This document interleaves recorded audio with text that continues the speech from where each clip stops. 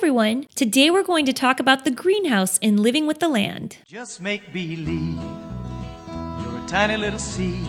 Living with the Land is a classic gem at Epcot. You know that, I know that. But did you know these awesome things about the greenhouse? First, this part of the ride is actually divided into 4 separate greenhouses and 1 aqua cell. Disney also likes to call them living laboratories. The overall message of this ride is sustainability and how we can create crop opportunities and increase yield by innovations in technology. The aqua cell is where you can find a mini fish farm right in the middle of Living with the Land. Who knew that fish were actually considered a crop? From bass to shrimp to tilapia. Some of the fish harvested here are even served in the Coral Reef restaurant next door, in the Living Seas. The Tropics greenhouse is exactly what it sounds like, housing both exotic and more familiar crops like bananas and pineapples. Next up is the Temperate greenhouse, also exactly how it sounds, showcasing plants that grow well in temperate temperatures, like pumpkins and sunflowers. Then there's the String greenhouse, which focuses on growing technologies in high-density crop areas. This is where you'll see Epcot show off vertical growing techniques where plants are grown on artificial structures that are meant to mimic the shape of a tree. It's also the room on your journey where you'll find a hidden Mickey made of lettuce, so definitely look out for that next time you're sailing through.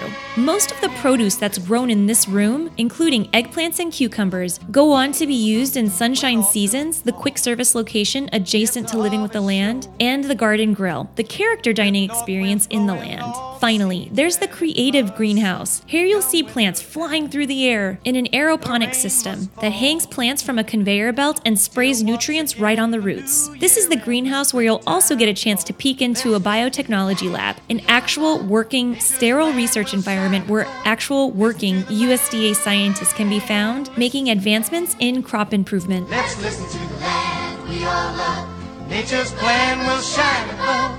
Listen to the land.